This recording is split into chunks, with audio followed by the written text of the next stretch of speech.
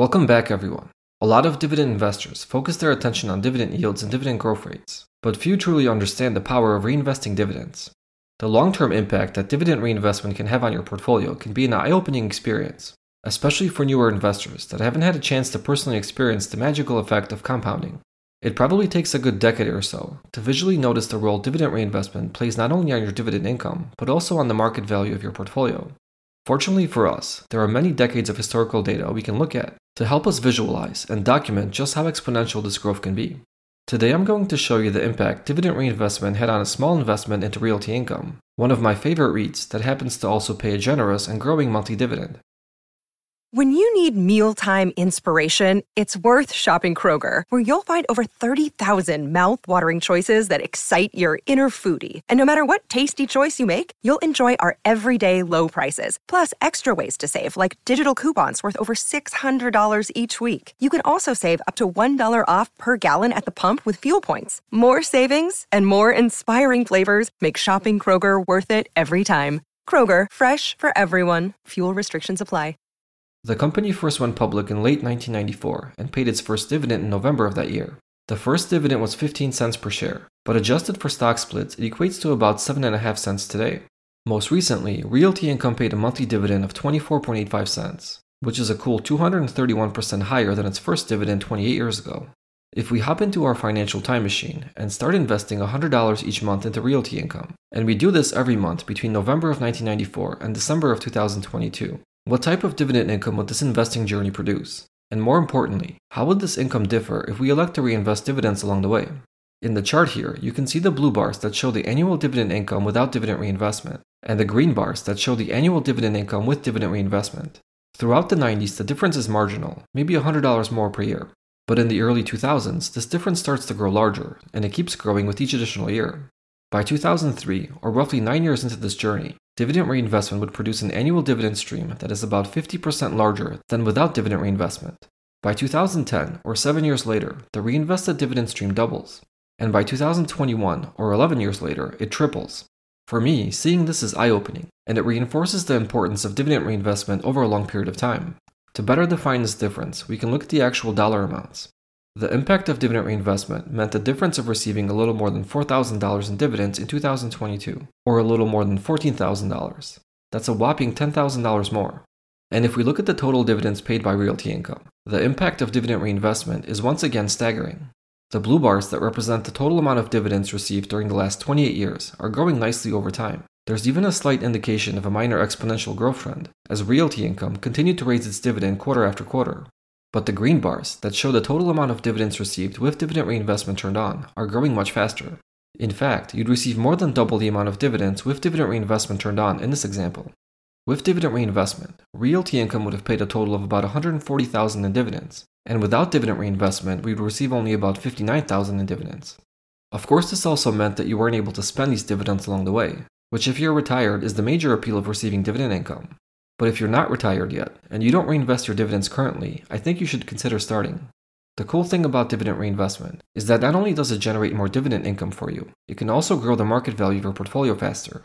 In my $100 per month example, the market value of our Realty Income portfolio as of January 9, 2023 would be a little more than $100,000 without dividend reinvestment. Had we instead opted to redeploy our dividends into more shares of Realty Income, the final market value would be approximately $328,000. Or 3 times larger. For context, investing $100 per month in this example amounted to a total investment of $33,900. So without dividend reinvestment, we would just about triple our money, and with dividend reinvestment, we would almost 10x our money. Granted, the portfolio without dividend reinvestment would also generate a passive dividend stream. If we tacked the total amount of dividends received onto the final market value of the no-drip portfolio, we would finish with a valuation of roughly $160,000. While this cuts the impact of dividend reinvestment down a bit, not reinvesting dividends would still leave us with half the value of the DRIP strategy. 28 years may sound like a lifetime to some of you, and the final results produced by Realty Income may not look very appealing, but we should consider that investing $100 per month is not that much money, and I think many of us can and are investing larger amounts today. $100 per month is just $1,200 per year, or about $23 per week. If we can double this amount, the final market value and the amount of dividends received would also double in this example. It would take a $305 monthly investment to give you $1 million valuation with realty income if you started investing in the stock at inception and reinvested all dividends along the way. This investing schedule would generate about $430,000 in dividend income during this roughly 28-year period of time, with about $43,000 of this income paid to you in just 2022. If you chose not to reinvest your dividends, you would need a monthly contribution of $622 to generate the same results, inclusive of all dividends paid along the way. In this scenario, you would have received about $365,000 in dividends, with about $28,000 of that income coming in 2022. That same $622 monthly contribution, with dividend reinvestment turned on, would take your portfolio all the way to a $2 million valuation, and it would also generate $872,000 in dividend income along the way, with about $89,000 of that income paid in 2022. $305 per month is about $70 per week, whereas $622 per month is about $143 per week. These are not unattainable amounts to invest on a weekly basis. Some of you may not be there yet, and some are probably already investing more each week. Start where you can and add to it as your financial health improves. Every stock and fund will produce different results, but with realty income and a consistent monthly contribution, the outcome has been pretty clear. Dividend reinvestment doubled your final valuation if you invested consistently since 1994. After seeing the impact dividend reinvestment had on realty income in a portfolio that was funded with consistent monthly contributions, I wanted to see if the results were different for a one-time investment. And they are. Dividend reinvestment played an even bigger role on the final outcome of this scenario. A one-time $10,000 investment into realty income in November of 1994 would grow to about $85,700 today without dividend reinvestment. It would pay about $64,000 in dividends along the way, giving you a final valuation of about $149,000. With dividend reinvestment, your final valuation would be just about $498,000, and the total amount of dividends paid would be approximately $231,000. That's about 2.3 times more money in terms of market value, and 2.6 times more money in total dividends received. An even more staggering difference was the amount of dividends realty income paid in 2022 in this example. The no-drip investment would have paid us $3,828, while the drip investment would have paid us $21,764. That's about 4.7 times more money. The beauty of dividend reinvestment is that it offers staggering results and helps you compound your wealth faster. It is also a very easy function to turn on in your portfolio. Many brokers allow you to turn on a drip plan for the dividend stocks you invest in. You also have the smart fintech brokers that automatically invest any cash in your portfolio. So all you need to do is turn this function on and wait for the sweet rewards.